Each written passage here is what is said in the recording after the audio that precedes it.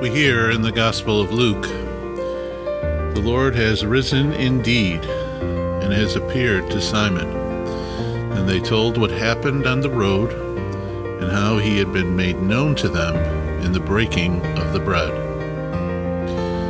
Come join us today on The Way with DJ.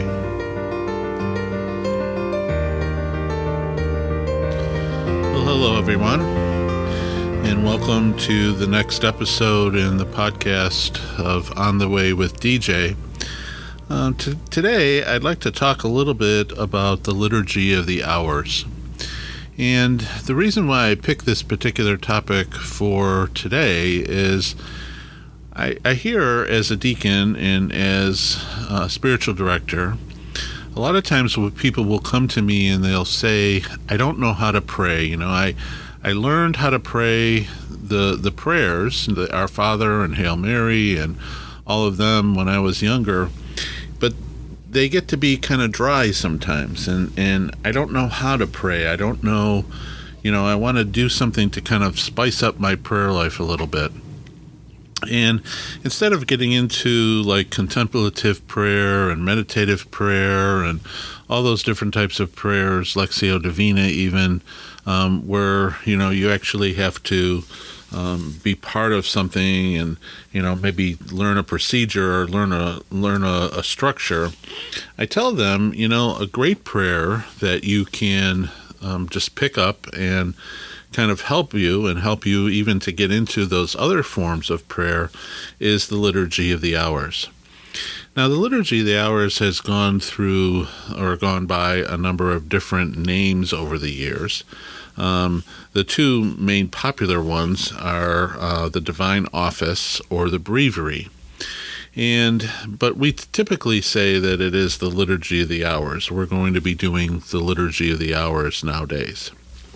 Now, let me tell you a little bit about my exposure to the Liturgy of the Hours. I knew years ago, before I was in diaconate formation, that the Liturgy of the Hours existed, but I was under the impression, and I think a lot of people are under the impression still to this day, that the Liturgy of the Hours was something that was prayed only by clerics or people in monasteries or, mainly priests, and that was their particular form of prayer. And it certainly is. It certainly is something that as priests and deacons, we're obligated to pray morning and evening prayer every day. We make that promise at our ordination, but it's really much, much more than that. And I think today it would be so beneficial for people to be able to, for lay people, not just clerics, to be able to pray the Liturgy of the Hours. So I'd like to kind of talk a little bit about something that came up in diaconate formation, and it was kind of a good thing, and it kind of put things in perspective for me, because the Liturgy of the Hours is basically the prayer of the Church. It is a prayer of the Church that is being prayed continuously, day by day, hour by hour, minute by minute, everywhere in the world. And so when you think about it, there is someone at this moment praying the Liturgy of the Hours. There is someone at this moment that is praying a particular prayer. And even though I'm sitting in the central time zone and it's 2:00 in the afternoon when I'm recording this episode, there is somebody in the world that is starting their day at 8:00 praying morning prayer. Or there might be someone that is ending their day at 8:00 in the evening praying evening prayer. So it is a prayer that is continuous and something that somebody is doing somewhere in the world at any given time.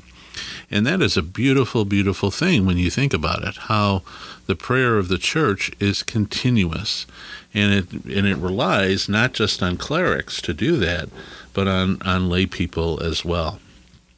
So it's good for people, and this kind of goes back to what I was saying before. It's good for people as a prayer form because it gives us structure. And it gives us structure to our day.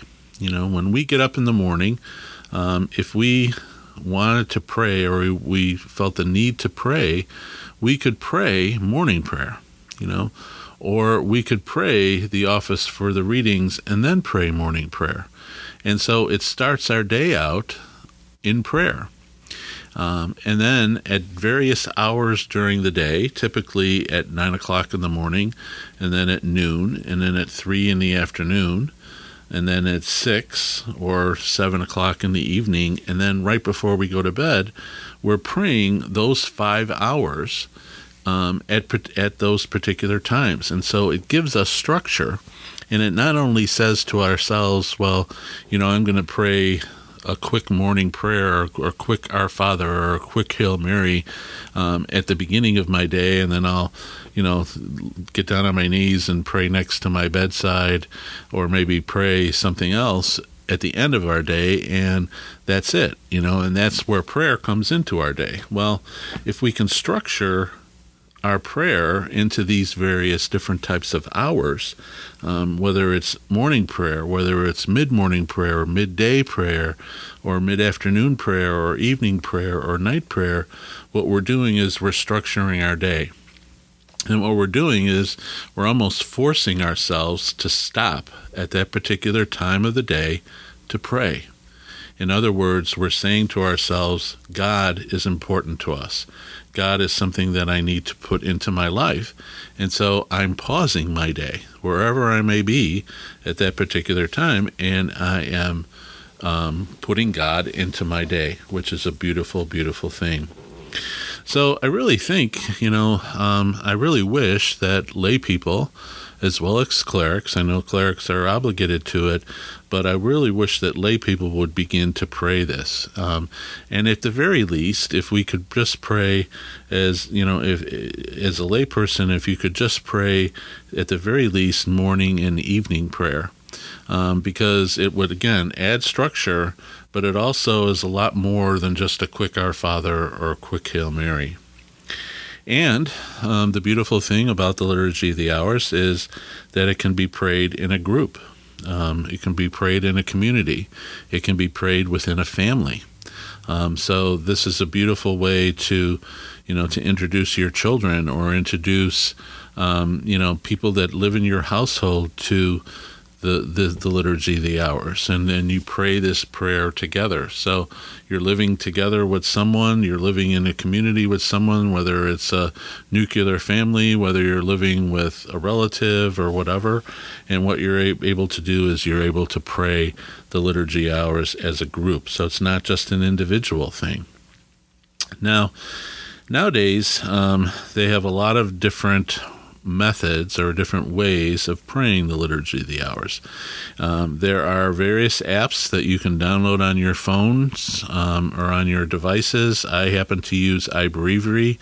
That is my the electronic version that I use, but there are a number of different versions that I use or that can be used as well.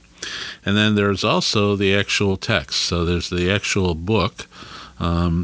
If you do all four or all of the hours, it comes in a 4-volume set. So the 4-volume set is a great way, again, if you have that 4-volume set, to pray that Liturgy of the Hours. Now, the 4-volume set does have a tendency to be a little expensive. So I would recommend, using the app.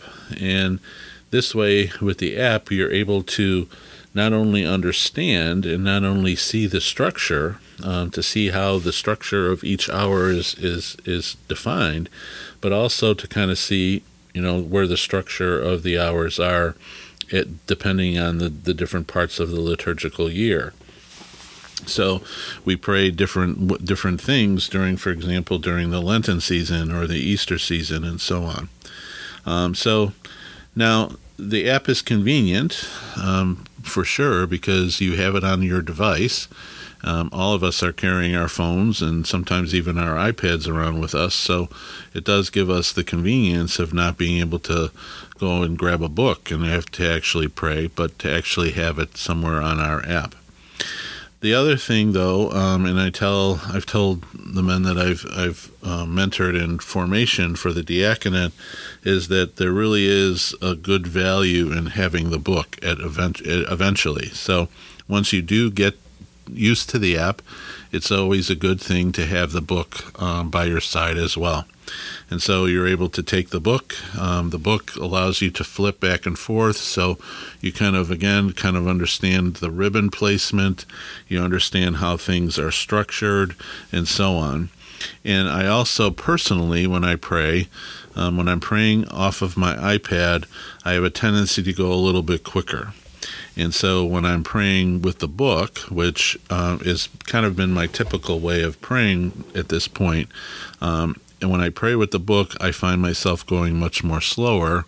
And when I go slower, that also means that I'm being more prayerful with the book. So that's kind of the structure, kind of the way that I go about doing these things. So let me talk about how the Liturgy of the Hours is set up. So the Liturgy of the Hours is based on the liturgical cycle. So when we talk about the beginning of the liturgical year, which is Advent, and we go all the way to the end of the liturgical year, what we do is the books and the apps and everything are set up in that particular way. So there are different types of prayers that are set aside for particular hours of the day. So I kind of mentioned those hours a little bit earlier. We talk about the office of the readings. We talk about morning prayer. We talk about mid-morning, midday, mid-afternoon, evening, and then night prayer. And it goes along, like I said, with the liturgical seasons. So it would also include, which is kind of nice because it does go by these liturgical seasons, by the liturgical calendar, it does include solemnities, it includes feasts, it includes memorials, it includes writings from the saints, it includes all those different types of things. So, for example, tomorrow we'll be, celebrating a particular feast day of a particular saint. And at this particular time, so what we'll do is we'll read, a little bit about him. And then also the second reading from the Office of the Readings will actually be some text that he actually wrote.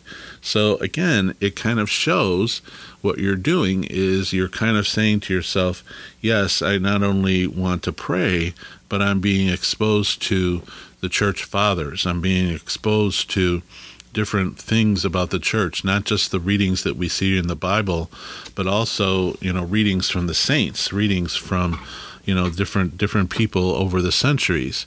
And so that's a wonderful thing because you're being exposed to those things. You're learning about the saints. You're kind of learning that a particular saint might have a feast day on a particular day or a memorial on a particular day, and so on. And then I always tell people, and this is kind of important, when you pray, the liturgical day, the actual liturgical day always begins in the evening. So, for example, the book is structured, or the app is structured so that when you pray, for example, on a Saturday evening, when you're praying Saturday evening prayer, you're actually praying evening prayer number 1 for the Sunday, because the liturgical day is beginning. The liturgical day of Sunday is beginning on the evening of Saturday. But that's something, again, that you'll kind of learn as you go along.